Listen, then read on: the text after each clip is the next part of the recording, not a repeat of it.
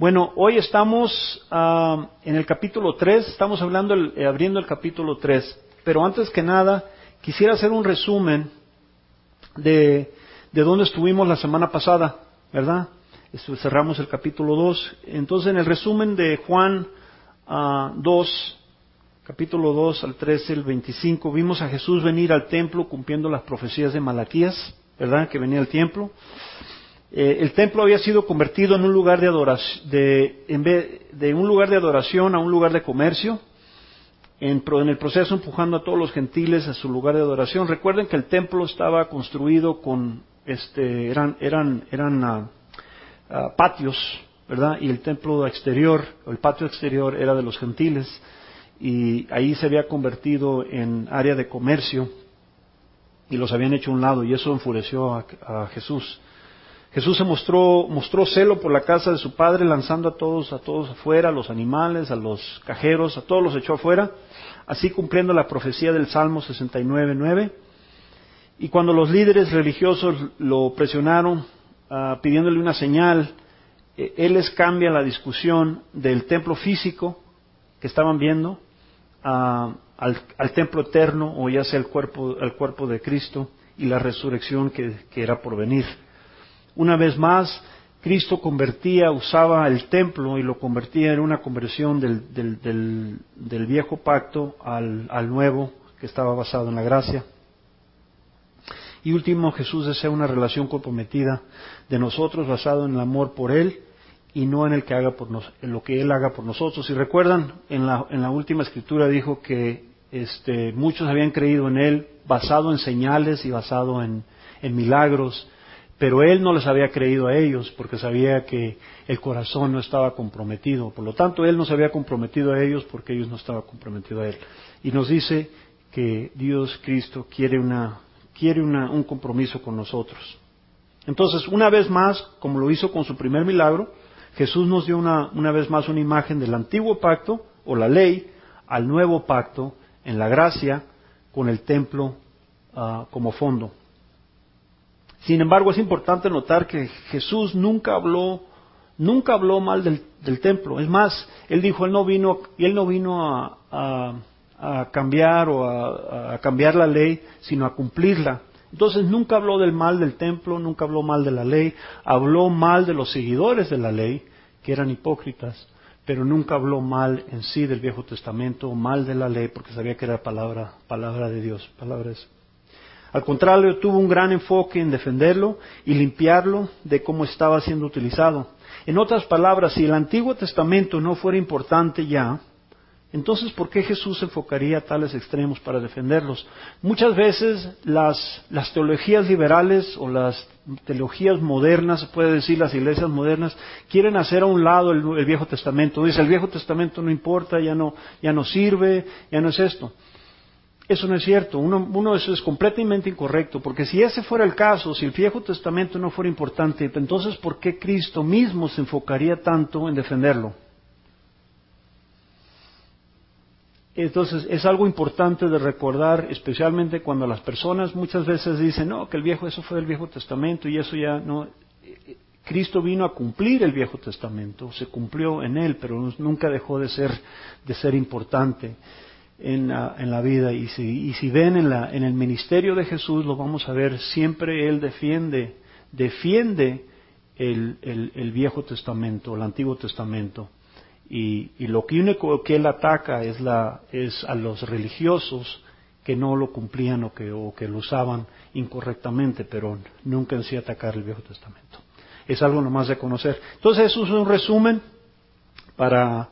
de lo que hemos pasado, y hoy Cristo nos presenta a lo que es una conversación con Nicodemo, y lo que habla él de lo que es el renacimiento espiritual, que es un tema muy muy importante y que Jesús mismo nos lo relata.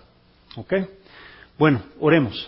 Señor Padre, te damos las gracias por este día, te damos las gracias por tu palabra, que es clara, es sencilla y nos fortalece, nos da claridad de quién eres tú y tus intenciones para nosotros. Tu palabra siempre desde el principio ha sido viva, ha sido fortalecedora, y es lo mismo hoy en este día. Tanto el Antiguo Testamento como el Nuevo concuerda uno con el otro, y te agradecemos por tu claridad, Señor. Te pedimos que nos llenes con tu Espíritu, que nos des entendimiento, y que tus palabras se cicatricen en nuestros corazones, Señor. Eso es lo que te pedimos, que nos fortalezcas y nos dirijas con tu palabra hoy, más que nada en hoy en día, que es tan importante que tengamos esa claridad, y que no sigamos falsas doctrinas o falsas confusiones que puedan haber, pero que estemos fuertes y nos mantengamos fortalecidos en tu palabra. Esto es nuestro deseo, Señor. Ven hacia nosotros, llena este lugar con tu Espíritu. Bendice a todos los que estén presentes y todos los que nos escuchan. En el nombre de Cristo. Amén. Entonces en Juan 3, 1:8 dice: había entre los fariseos un dirigente de los judíos llamado Nicodemo. Este fue de noche a visitar a Jesús. Rabí, le dijo, sabemos que eres un maestro que ha venido de parte de Dios, porque nadie podría hacer las señales que tú haces si Dios no estuviera con él. De veras te aseguro que quien no nazca de nuevo no puede ver el reino de Dios, dijo Jesús. ¿Cómo puede uno nacer de nuevo siendo ya viejo?, preguntó Nicodemo. ¿Acaso puede entrar por segunda vez en el vientre de su madre y volver a nacer? Yo te aseguro que quien no nazca de agua y del Espíritu no puede entrar en el reino de Dios. Respondió Jesús. Lo que nace del cuerpo es cuerpo, lo que nace del Espíritu es Espíritu. No te sorprendas de lo que te haya dicho. Tienen que nacer de nuevo. El viento sopla por donde quiera y los oyes silbar. Aunque ignores de dónde viene y a dónde va, lo mismo pasa con todo el que nace del Espíritu. Hermosas las palabras de Cristo. En este caso está hablando con un fariseo, está hablando con una persona religiosa, y vamos a ver aquí que este fariseo Nicodemo era una persona que pertenecía al consejo de gobierno que se llamaba el Sanedrín en Jerusalén. Entonces veamos, en los primeros 2 versos dice: había entre los fariseos un dirigente de los judíos llamado Nicodemo. Este fue de noche a visitar a Jesús. Rabí, le dijo, sabemos que eres un maestro que ha venido de parte de Dios, porque nadie podría hacer las señales que tú haces si Dios no estuviera con él. Entonces aquí vemos a Nicodemo que viene de noche, ¿verdad? Él es un líder religioso muy importante, es un fariseo, y es parte del Sanedrín. Dice aquí, Juan nos da una clara indicación de quién era Nicodemo. Es un fariseo, un dirigente de los judíos, que significa que era miembro del Sanedrín. Otra nota importante que he notado aquí dice, los fariseos eran aproximadamente 6,000 miembros del grupo de los fariseos. Y ellos se habían comprometido a mantener la ley codificada, o lo que se llama Mishnah, registrada de los primeros 5 libros de la Biblia. El Sanedrín era el consejo religioso presidido por el alto sacerdote. Servían como un órgano de gobierno y un tribunal supremo bajo la ley judía.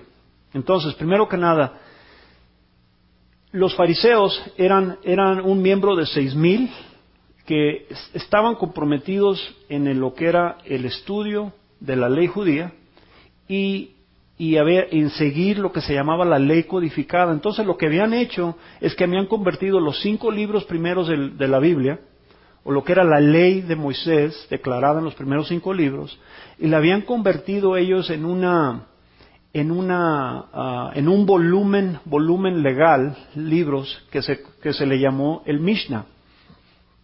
Y en estos libros se habían declarado específicamente leyes específicas que estaban tomadas de los libros bíblicos o de las y eran leyes específicas, así como tomamos nosotros hoy en día, tenemos libros de leyes. Ellos mismos habían hecho lo mismo y lo llamaron el Mishnah. Y estos fariseos estaban comprometidos a seguir muy específicamente esta ley describida en este documento, o en estos libros, en este volumen legal que se llamaba el Mishnah. Y ese Mishnah estaba, el Sanedrín, no nomás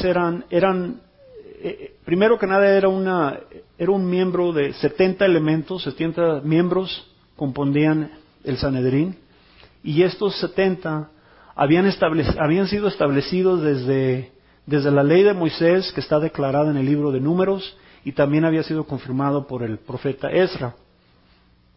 Y estos eran los 70 y estaba presidido por el alto sacerdote. Y ellos servían como grupo, como consejo o asamblea de gobierno, pero también como asamblea de jurídica, que ellos aplicaban la ley, lo que era la ley judía. Entonces, este señor Nicodemo era miembro de estos fariseos y era miembro del Sanedrín, que era un puesto muy, muy importante. Entonces, el segundo punto que vemos aquí dice, es evidente que había sido testigo de alguno de los milagros realizados por Jesús, que vimos en el verso 23 del capítulo 2, y se estaba estableciendo por sí mismo parte de la multitud visitando a Jesús. Entonces, podemos asumir que Nicodemo estaba presente cuando Cristo hizo sus milagros, ¿no? Que vimos en el capítulo número 2. Es muy posible que él estaba presente, que vio esos milagros, pero quería él apartarse de la multitud porque quería ir a verlo más directamente y platicar con Cristo, ya sea de curiosidad o lo que haya sido, pero se apartó de la multitud y quería ir a hablar directamente con Cristo. Y vino de noche. Entonces, también es muy posible que Nicodemo estaba en el grupo de líderes religiosos que se enfrentó con Jesús en el verso 18 del capítulo 2. Recuerden que los líderes religiosos le preguntaron a Jesús, lo confrontaron por qué estaba sacando a los animales y por qué estaba sacando a los cajeros, y le dijeron que les demostraran una señal. Fue cuando Jesús les dijo, la señal que les demuestro es que tumban este templo y yo lo levantaré en 3 días, si recuerdan. Es muy posible que Nicodemo era parte de ese grupo religioso con el que Jesús estaba hablando. Cuarto punto, tenga en cuenta que Juan señala que vino a ver Jesús de noche, tal vez por miedo secreto. Entonces, nos preguntamos, ¿por qué Nicodemo vino a ver a Jesús de noche? Es muy probable que, por su puesto, el puesto de él, que era un puesto alto en el gobierno, temía, quizás por timidez, quizás por miedo, lo que haya sido, pero quiso verlo de noche, verlo en secreto, ¿verdad? Entonces, podemos ver que mientras Nicodemo tenía todo por cuanto en el mundo, la riqueza, él era un hombre rico, tenía la justicia, la influencia, él le salió curiosidad el hecho de ver a Jesús, y sabía él en su mente que algo le faltaba. Por eso fue a ver a Jesús. Sabemos que Nicodemo era un hombre influyente y rico, y que vendría a creer en Jesús. Si ven en los capítulos 7, en Juan 7, Nicodemo es más defiende a Jesús ante el Sanedrín. En el capítulo 7, versos 50 y 51, y también en el capítulo 19, que lo vamos a ver ya más adelante, Nicodemo con otro creyente del Sanedrín, que fue José de Arimatea, ellos dos fueron a la tumba de Cristo, y este señor Nicodemo llevó muchas especias para embalmar el cuerpo de Cristo. Entonces, eso lo vamos a ver más a futuro, pero sabemos que era una persona que fue a seguir a Jesús más adelante también. En el verso 3 nos dice, de veras te aseguro que quien no nazca de nuevo no puede ver el reino de Dios. Entonces aquí Jesús nos está haciendo una declaración muy, muy poderosa, muy fuerte, porque nos dice, de veras te aseguro, quien no nazca de nuevo no puede ver el reino de Dios, dijo Jesús. Imagínense cómo se sintió Nicodemo, que ha ido él siguiendo la ley, es fariseo, es el Sanedrín, ha seguido todas las leyes, es una persona que para todo su ver es una persona muy religiosa. Y aquí Jesús le está diciendo, si no naces de nuevo no puedes ver el reino de Dios. Entonces Jesús aquí se dirige en forma directa a lo que obviamente tiene en el corazón de Nicodemo su destino eterno.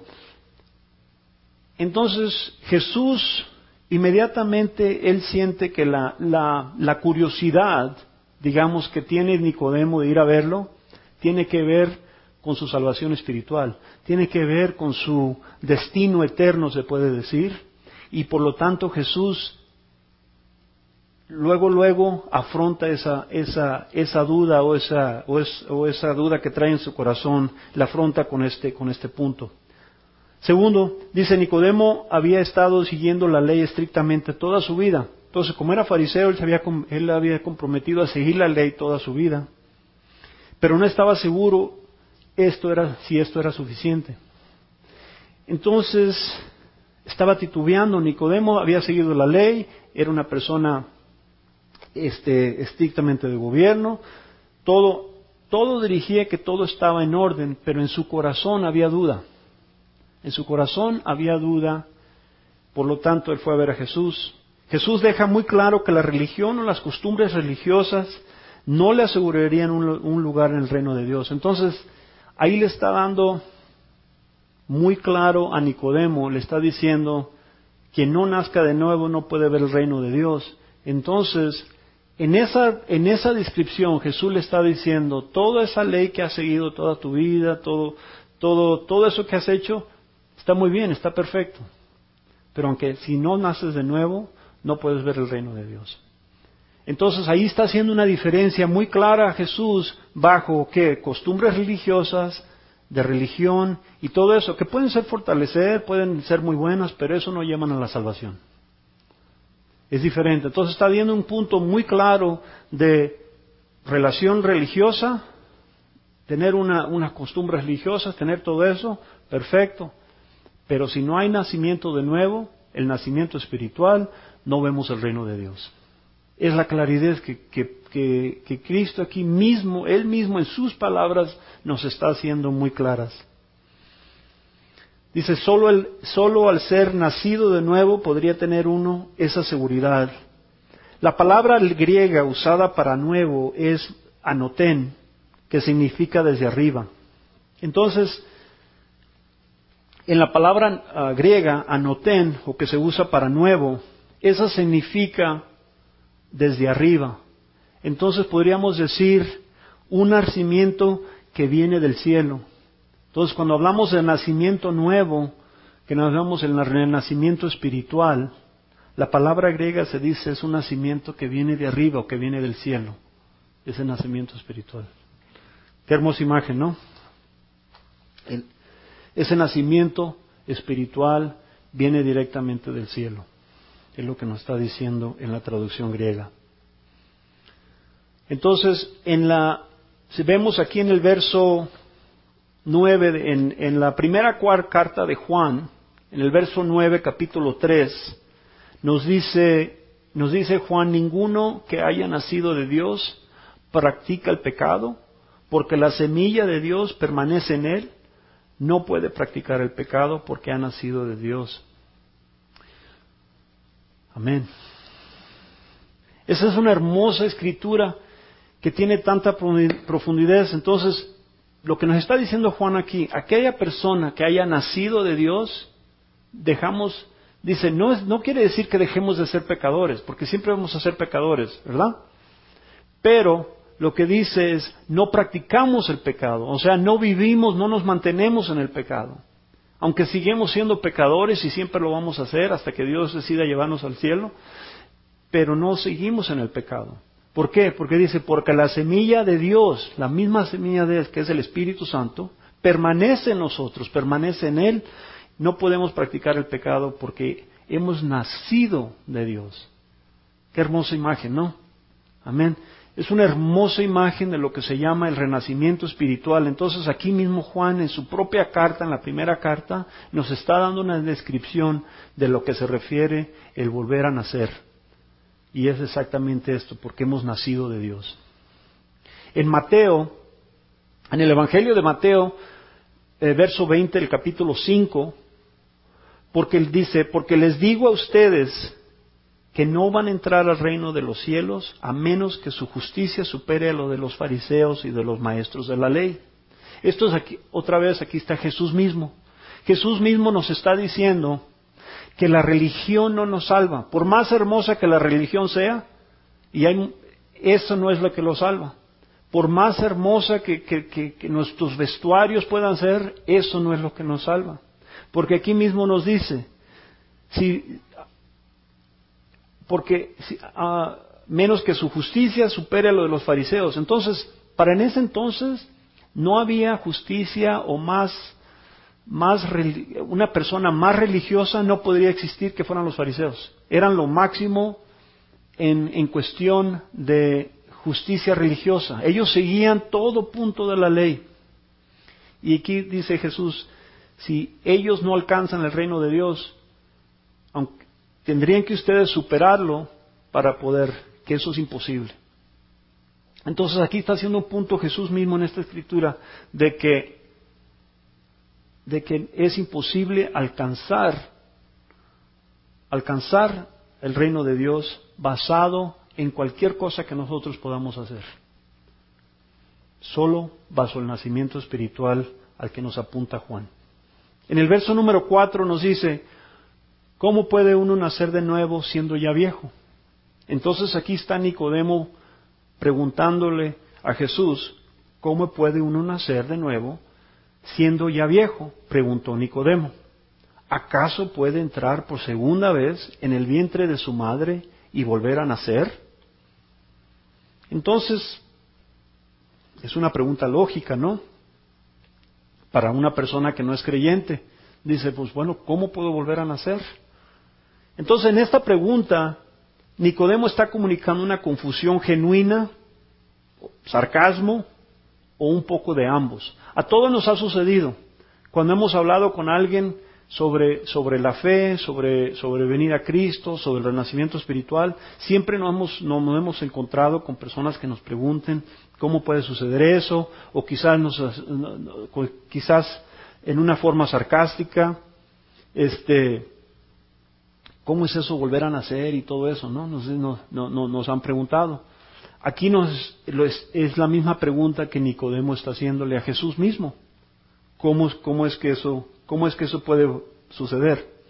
Entonces el tema del renacimiento no era completamente ajeno a Nicodemo, como las promesas de un nuevo pacto se habían registrado en los libros de Deuteronomio, Jeremías y Ezequiel. Esto se refiere a las promesas del reencuentro del pueblo de Israel, su renacimiento espiritual y el reinado del Mesías que vendría. Entonces, aunque el concepto de volver a renacer en este caso, para Nicodemo era un poco confuso, pero en sí el tema no era algo nuevo, porque ellos conocían todas las promesas, ellos conocían todas las profecías, ¿verdad? Entonces, porque esas profecías estaban descritas en los libros de Deuteronomio, Jeremías y Ezequiel, se había escrito, ya se había hablado del renacimiento del pueblo de Israel. Se había hablado del reencuentro, se había hablado de un renacimiento espiritual y se había hablado también de un regreso del Mesías. Pero de acuerdo con los judíos de la época, la única promesa que estaban esperando era el Mesías, que venía a establecer un nuevo mundo en el que iban a ser ellos preeminentes. Entonces, para ellos, en ese tiempo, para ellos eso ya había sucedido. ¿Por qué? Ellos pensaban que el reencuentro del pueblo de Israel ya había sucedido porque habían regresado del exilio de Babilonia y habían sido reencontrados, habían sido establecido la ley judía o el Mishnah, habían establecido los fariseos. Entonces ellos veían, para su ver, que el pueblo estaba unido en Jerusalén, veían que el movimiento religioso estaba en su apogeo, Entonces para ellos lo único que faltaba era el regreso del Mesías, y el Mesías va a venir y va a sacar a los romanos y vamos a estar nosotros los superiores. Entonces para ellos eso es lo que ellos pensaban, que eso es lo que estaban sucediendo, y por eso nunca lo pudieron reconocer a Cristo por quién eros, porque ellos estaban viendo completamente de otro lado. En el verso 5 nos dice: yo te aseguro que quien no nazca de agua y del Espíritu no puede entrar en el reino de Dios, respondió Jesús. Entonces aquí Jesús responde muy claro y definitivamente: quien no nazca de agua y del Espíritu no puede entrar en el reino de Dios. Aquí Jesús otra vez es muy claro, no deja ninguna duda, no es ningún titubeo, todo es muy claro y muy específico. Entonces, como noto aquí es donde una gran parte del mundo tiene un problema con Jesús. Y los creyentes en su conjunto nos marcan como intolerantes o peor, pero esta es la única verdad que se sostiene ante Dios. La verdad es que por este mismo verso aquí, de Jesús mismo, dice: quien no nazca de agua y del Espíritu no puede entrar en el reino de Dios. Hoy en día hay muchas falsas doctrinas, muchos movimientos religiosos muy liberales que dicen, no, pues todos los caminos van al cielo. Todos lo hemos oído, que todos los caminos al cielo. Bueno, si crees en la palabra de Dios, en esta palabra, eso no es cierto. Porque si crees en Cristo, no puedes creer que todos los caminos van al cielo, porque eso va contrario a lo que Jesús mismo dice. Entonces uno dice, si dice yo creo en Cristo, entonces si creemos en Cristo, entonces creemos en su palabra, amén. Entonces no podemos decir en una palabra decir yo creo en Cristo, yo soy seguidor de Cristo, pero creo que todos los caminos van al cielo. Entonces en el momento que uno dice eso, entonces dice que Cristo mintió, ¿verdad? Entonces es importante eso, y eso es muy controversial, porque a mucha gente se le cuesta difícil hacer eso. Y yo he tenido esas conversaciones con personas, porque me han nombrado a mí mismo, dicen, no, pues eres intolerante. Le digo entonces soy intolerante, ¿verdad? Pero si creemos en la palabra de Dios, y creemos que todos aquí lo hacemos, ¿verdad? Entonces creemos lo que dice, ¿verdad? Y es muy claro. Porque todos los caminos no van al cielo. Porque si es que creemos en Cristo. Ahora, si no creemos en Cristo y que creemos en otra cosa, creemos en el árbol del vecino o creemos en otra cosa, pues ya esa es otra conversación. Pero si nos hablamos y nos digamos que somos cristianos y creemos en Cristo y creemos en su palabra, entonces hay un solo camino al cielo y eso es a través de Él. Amén. Es así de sencillo.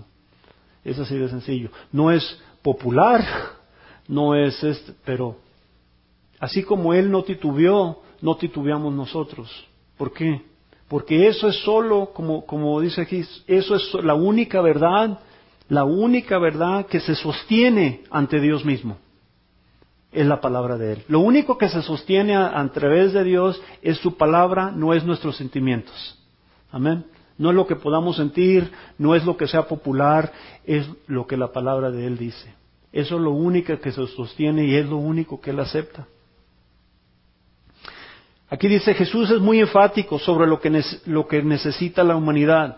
No solo la reforma o la justicia religiosa, que es bueno, sino una conversión radical por el Espíritu Santo. Amén. Entonces aquí nos dice, Jesús es muy enfático. Entonces dice, no solo una reforma personal o una justicia religiosa o todo eso, eso está muy bien.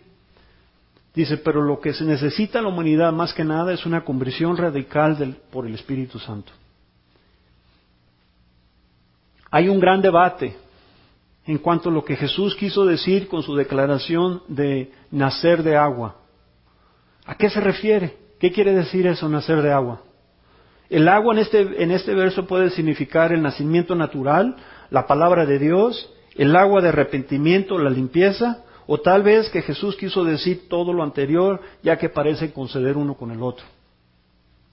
Hay una gran polémica entre los teólogos y entre los científicos, personas que estudian, han hecho una carrera de estudiar la Biblia y no se hay un debate en lo que Jesús quiso decir con el nacimiento del agua. Sabemos lo que es el nacimiento espiritual, pero ¿qué significa el nacer de agua? Es una pregunta importante. ¿Por qué? Porque puede ser un nacimiento natural. ¿Por qué? Cuando el bebé está en el vientre, ¿verdad? Está protegido en un saco de agua. Entonces, es muy probable que Jesús se refería al saco de agua donde se mantiene el bebé antes de nacer. Entonces, nace en agua, ¿verdad? Eso es el nacimiento, el primer nacimiento se puede decir, o el nacimiento natural. ¿Amén? Pero también se puede referir a lo que es la palabra de Dios, porque también la palabra se refiere a la palabra de Dios como agua. O también puede ser el agua de arrepentimiento o limpieza declarada en el libro de Ezequiel. En la primera carta de Pedro, el verso 23 del capítulo 1 nos dice: pues ustedes han nacido de nuevo. Aquí nos está diciendo Pedro, han nacido de nuevo, no de simiente perecedera o lo que se llama una semilla corruptible, sino de simiente imperecedera o semilla incorruptible, mediante la palabra de Dios, que vive y permanece. Entonces, aquí Pedro nos está diciendo, hemos nacido mediante la palabra de Dios.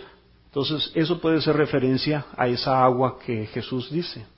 Pero en Ezequiel, si se fijan en el libro de Ezequiel, capítulo 36, los versos 25 y 27, nos dice: los rociaré con agua pura, y quedarán purificados, los limpiaré de todas sus impurezas e idolatrías. Les daré un nuevo corazón, les infundiré un espíritu nuevo, les quitaré ese corazón de piedra que ahora tienen, y les pondré un corazón de carne. Infundiré mi espíritu en ustedes, y haré que sigan mis preceptos y obedezcan mis leyes. Entonces, esta era una de las promesas o profecías declaradas en Ezequiel, de las que ya habíamos hablado anteriormente, que se había hecho del pueblo de Israel, que hablaba de ese renacimiento espiritual. Pero también aquí nos está dando esa imagen del rocío de agua. Y lo que le llamaban, si recuerdan en el estudio pasado, dos estudios anteriores, ¿recuerdan cuando Jesús tomó las tinajas de piedra y las llenaron de agua y luego se convirtió en vino? ¿Recuerdan esa historia, verdad? Pues recuerdan lo que nos dice la misma palabra, de que esas tinajas de agua se usaban para lo que era la purificación ceremonial. Entonces, el pueblo judío usaba el agua, la usaban para la purificación del cuerpo, una purificación ceremonial, y era un acto espiritual. También recuerden cuando el Juan Bautista estaba bautizando en el río Jordán, ¿verdad? Él dijo: yo los bautizo ¿con qué? Con agua. Él estaba hablando de la purificación de agua y también estaba hablando de llevarlos al arrepentimiento. Entonces el agua o esa purificación ceremonial representaba purificación, pero más importante, representaba arrepentimiento. Entonces es importante reconocer esto. Cuando estamos hablando de que dice Jesús, cuando Jesús dice nacer en agua, ¿a qué se refiere? Bueno, se refiere, para mi ver, ¿verdad? Y no es para entrar a polémicas, pero para mi ver se refiere a las tres cosas. Se refiere tanto al nacimiento natural, ¿verdad? Se refiere también al nacimiento, a la palabra de Dios, que hemos renacido, eso nos purifica, la palabra de Dios nos purifica, amén, ¿verdad? Pero también se refiere, y muy importante, al arrepentimiento. ¿Por qué? Porque sin el arrepentimiento no hay salvación, amén. Antes de venir el Espíritu Santo a nosotros tenemos que tener arrepentimiento en nuestro corazón. Necesitamos ese arrepentimiento para poder, y esa purificación, para poder recibir a Cristo. Porque sin el arrepentimiento no tenemos el corazón no está abierto, el corazón no está purificado para poder recibir al Espíritu Santo. Entonces, tenemos que llegar a ese punto de arrepentimiento. Entonces, es un punto importante a lo que signifique. Es posible que ustedes tengan diferente opinión, pero cualquiera de esas tres ejemplos son aplicables. El caso es que a lo que dice en este caso. En el verso número 6 nos dice, lo que nace del cuerpo es cuerpo y lo que nace del espíritu es espíritu. Entonces, dos puntos aquí importantes a notar. Dice, hemos nacido del cuerpo como pecadores y nada hecho del cuerpo, independientemente de lo bueno que parezca, puede agradar a Dios, ya que siempre será contaminado por el cuerpo. Lo que estamos hablando de esto es de que cuando hemos nacido en el cuerpo, siempre somos un cuerpo de pecadores, ¿verdad? Entonces, nada de lo que podamos hacer, ¿verdad? Nomás en el cuerpo mismo, puede agradar a Dios, porque siempre va a ser contaminado. ¿Por qué? Por el cuerpo, por ese pecado. Somos personas pecadoras, ¿verdad? Entonces, eso es en el cuerpo.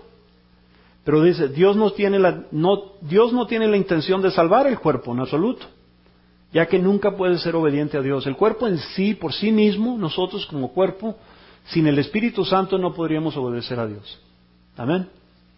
Y durante mucho tiempo quizás no ese fue el caso, ¿verdad? Su plan de redención es uno del Espíritu y no del cuerpo. En otras palabras, la vieja naturaleza debe ser sustituida por la nueva naturaleza a través del renacimiento espiritual en Cristo. Es un importante punto a notar. ¿Por qué? Porque muchas veces dicen, muchas veces se dice esto, y quizás nosotros mismos lo dijimos en un tiempo.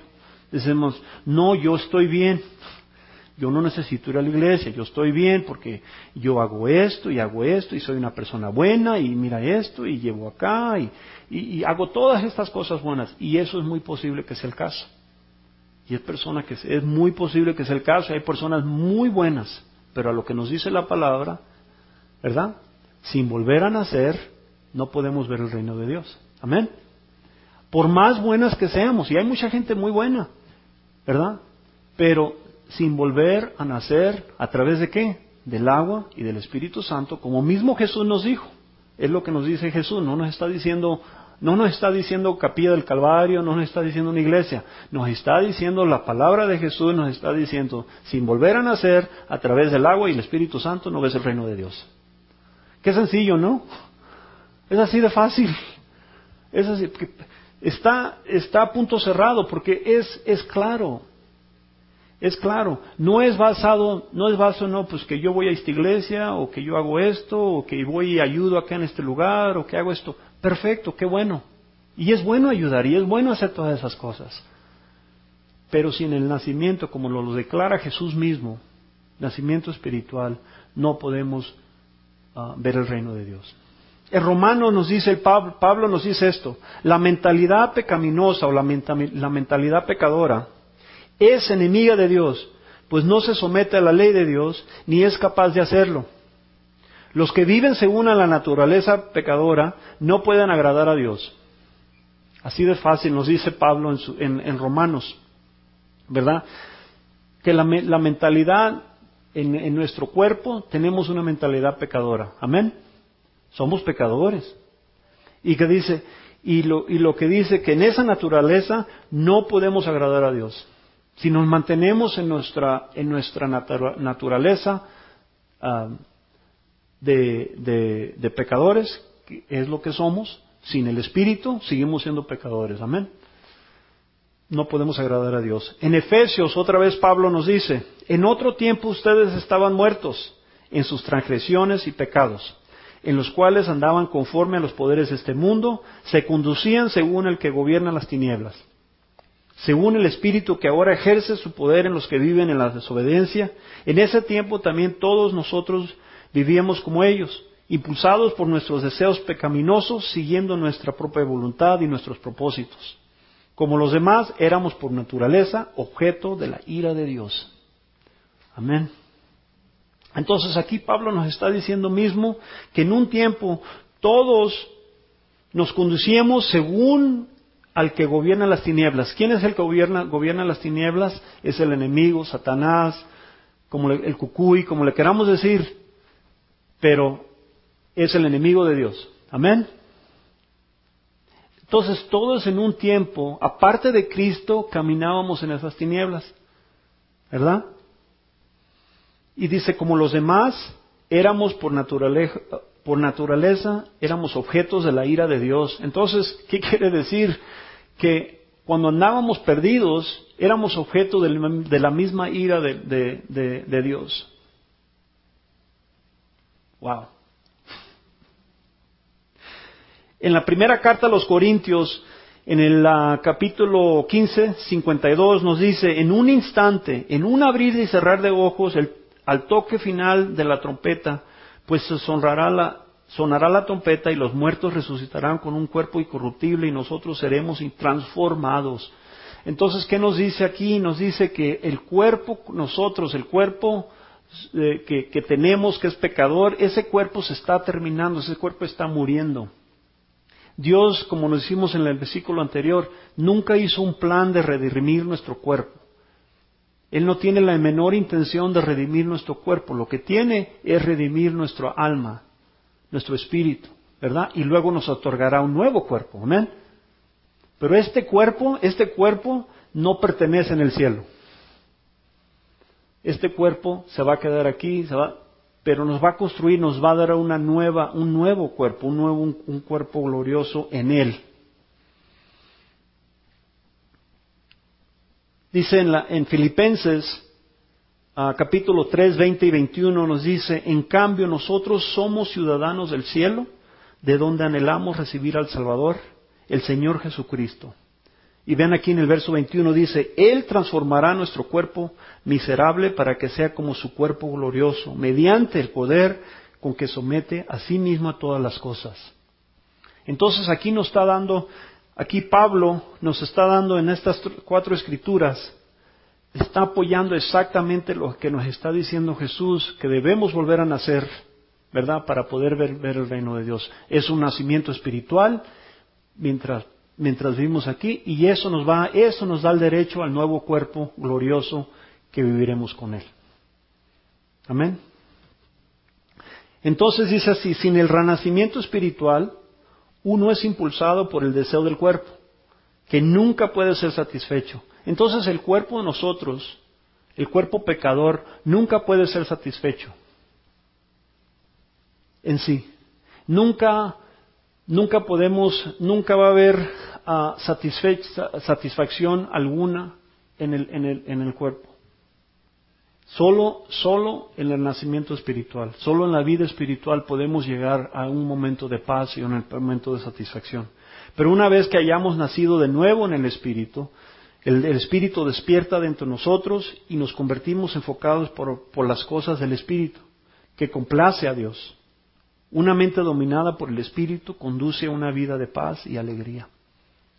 Eso es muy cierto. ¿Por qué? Porque tanto como nosotros el cuerpo, sin el Espíritu somos perdidos y somos pecadores, con el Espíritu buscamos a complacer a Dios.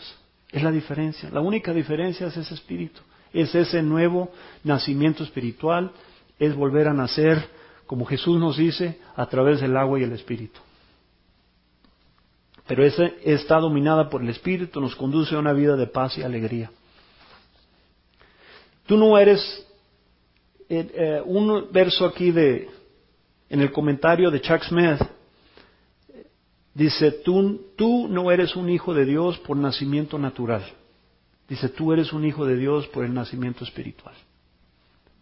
Ese es uno de los comentarios de Chuck Smith que está haciendo este estudio, me encontré y dije, qué apropiado es este comentario. Pero eso es cierto, nosotros no somos hijos de Dios por nuestro nacimiento natural. Somos hijos del hombre, somos hijos del pecado por nacimiento natural. Y somos hijos de Dios por el nacimiento espiritual, como Jesús nos dice. Entonces, pasamos a ser hijos de Dios, pasamos al reino, ser parte del reino de Dios. En el verso número 7 nos dice, no te sorprendas de que lo que te haya dicho, tienen que nacer de nuevo. Juan registra de nuevo la declaración enfática de Jesús, tienen que nacer de nuevo. Noten que Jesús usa la palabra tienen, que es absoluta, dejando ninguna otra opción. Entonces nos dice, tienen o tener, tienes que hacerlo. No nos dice, bueno, si puedes o si quieres o si tienes tiempo. Nos dice, no, tienen que nacer de nuevo. No es elección. Entonces dice, si el deseo es ser parte del reino de Dios, entonces tienes que nacer de nuevo. Y si ese no es tu deseo, es otra cosa, ¿no? Pero si ese es tu deseo, dice, tienes que nacer de nuevo. No hay ningún otro camino, no hay ningún otro plan, ese es el único plan. Que es un hermoso plan, porque lo hizo tan sencillo, lo hizo tan... Él pagó todo, ¿verdad? Él pagó el sufrimiento, Él pagó todo. Nosotros lo único que tenemos que hacer es aceptarlo. Ir y aceptar esa promesa de aceptar su gracia. Segundo punto dice, ahora Jesús está diciendo esto a Nicodemo, quien por toda apariencia externa se encuentra ahí en cuestión de la justicia religiosa y las buenas obras. Entonces, Él está hablando con Nicodemo, que es una persona religiosa, es una persona justa bajo la ley judía, es una persona rica. Entonces, para todo ver, se puede decir que es una persona que tiene todo arreglado, tiene todo perfecto. Entonces, si Jesús le está hablando eso a una persona que para toda apariencia es perfecta, ¿dónde nos deja eso a nosotros? Es una buena pregunta, ¿verdad?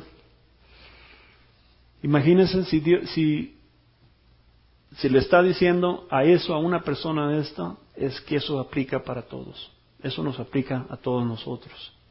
En el verso número 8 nos dice, el viento sopla por donde quiere y lo oyes silbar. Aunque ignoras de dónde viene y a dónde va, lo mismo pasa con todo lo que nace del Espíritu. Entonces, Jesús aquí le estaba hablando al lado intelectual o religioso de Nicodemo, utilizando la analogía del viento. Entonces, aquí Jesús, conociendo que es una persona inteligente, que es una persona intelectual, que es una persona religiosa, Jesús le está dando una analogía del viento, donde le dice, si el viento lo ves, el viento vuela por donde quiera, no lo ves el viento, pero sabes que ahí está. Le está haciendo una analogía para anotando el Espíritu Santo. Este es un recordatorio útil para todos nosotros que no tenemos que entender todo sobre el nacimiento espiritual antes de que lo experimentamos. Eso nos sucedió a nosotros, a todos aquellos que hemos aceptado a Cristo en nuestra vida. En un momento no lo entendíamos, ¿verdad? No lo entendíamos, no entendíamos lo que estaba sucediendo en nuestra vida, no entendíamos lo que estaba sucediendo en nuestro llamado, como Dios nos estaba llamando, como Cristo nos estaba llamando a nuestro corazón, no lo entendíamos. Quizás no lo podíamos ver, obviamente, pero sabíamos que existía. ¿Por qué? Porque lo sentíamos en nuestro corazón. Lo estábamos sintiendo una forma muy fuerte, de una forma muy clara. Y alguien nos explicaría, bueno, ¿qué está sucediendo? Yo no sé. No está sucediendo, pero sé que algo fuerte está sucediendo en mi vida. La obra del Espíritu en nuestras vidas es algo que no podemos comprender plenamente o explicar, pero sabemos que está ahí y su evidencia es nuestras vidas cambiadas. La evidencia del Espíritu Santo es las vidas cambiadas en nosotros mismos, porque sabemos que todos, si estamos en Cristo, sabemos que nuestra vida hoy es completamente diferente de lo que era antes que Cristo. Amén. Porque en un tiempo estábamos perdidos, en un tiempo estábamos en el pecado, en un tiempo no nos interesaba, digamos, cosas del Espíritu, no nos interesaban cosas de Dios, hasta que volvimos a renacer, el renacimiento espiritual. Y eso es la evidencia del Espíritu Santo en nuestras vidas, cómo hemos cambiado, cómo ha pasado a ver nuestra vida. Para concluir, vemos estos puntos. Nicodemo era un fariseo y un miembro del consejo gobernante, justo entre los justos, sin embargo, tenía dudas. Entonces, Nicodemo era un fariseo, era un miembro del consejo, era una persona de mucha influencia, ¿verdad? Pero tenía dudas. Todos nosotros algún día llegamos a tener esa duda. ¿Dónde vamos caminando? Y es importante saber eso. ¿Por qué?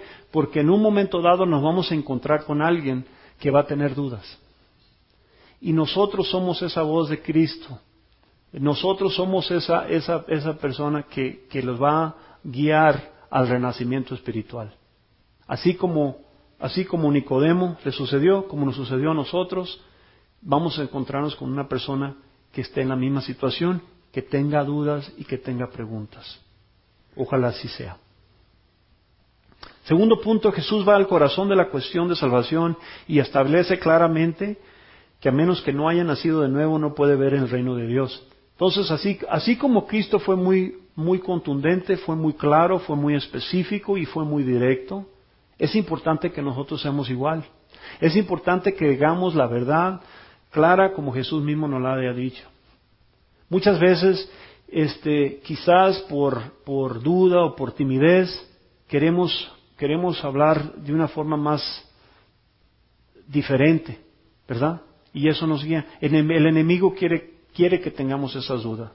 Hablemos con claridad, hablemos con fortaleza y hablemos con seguridad de que lo que dice la palabra es cierta y Dios la puso ahí por ese mismo porqué, para liberarnos, tanto a nosotros como con las personas que hablemos. Es solo con la verdad que podamos traerles esperanza. Esa esperanza que buscan solo está establecida en la palabra de Dios. Tercer punto, Jesús no solo señala lo que debe suceder, pero también nos dice cómo. Debemos de nacer nuevo del agua y el Espíritu. Es así de sencillo. Nuestra responsabilidad como creyentes es solo apuntar a la gente a Cristo y hablarles con la verdad de su palabra. No es más. No es necesario hacer más de eso. Dios no requiere que hagamos más de uno ser un ejemplo del amor de Cristo, de apuntarlos a Él y enseñarles la palabra de Dios. Él se encarga de lo demás. Cuarto punto, hasta que nacemos de nuevo en el Espíritu, permanecemos en el cuerpo y en este estado es imposible agradar a Dios. Entonces, fuera del Espíritu, sin tener el Espíritu Santo es imposible, estamos perdidos, seguimos siendo pecadores y por lo tanto no agradamos a Dios. Entonces hay personas en nuestro mundo, ya sea familiares, amigos o lo que sea, sin esa, la palabra nos dice que es imposible y no agradan a Dios. Entonces la pregunta muy importante es tanto para nosotros como para personas con las que tengamos el privilegio de platicar, es, a fin de cuentas, ¿tienes el deseo de agradar a Dios?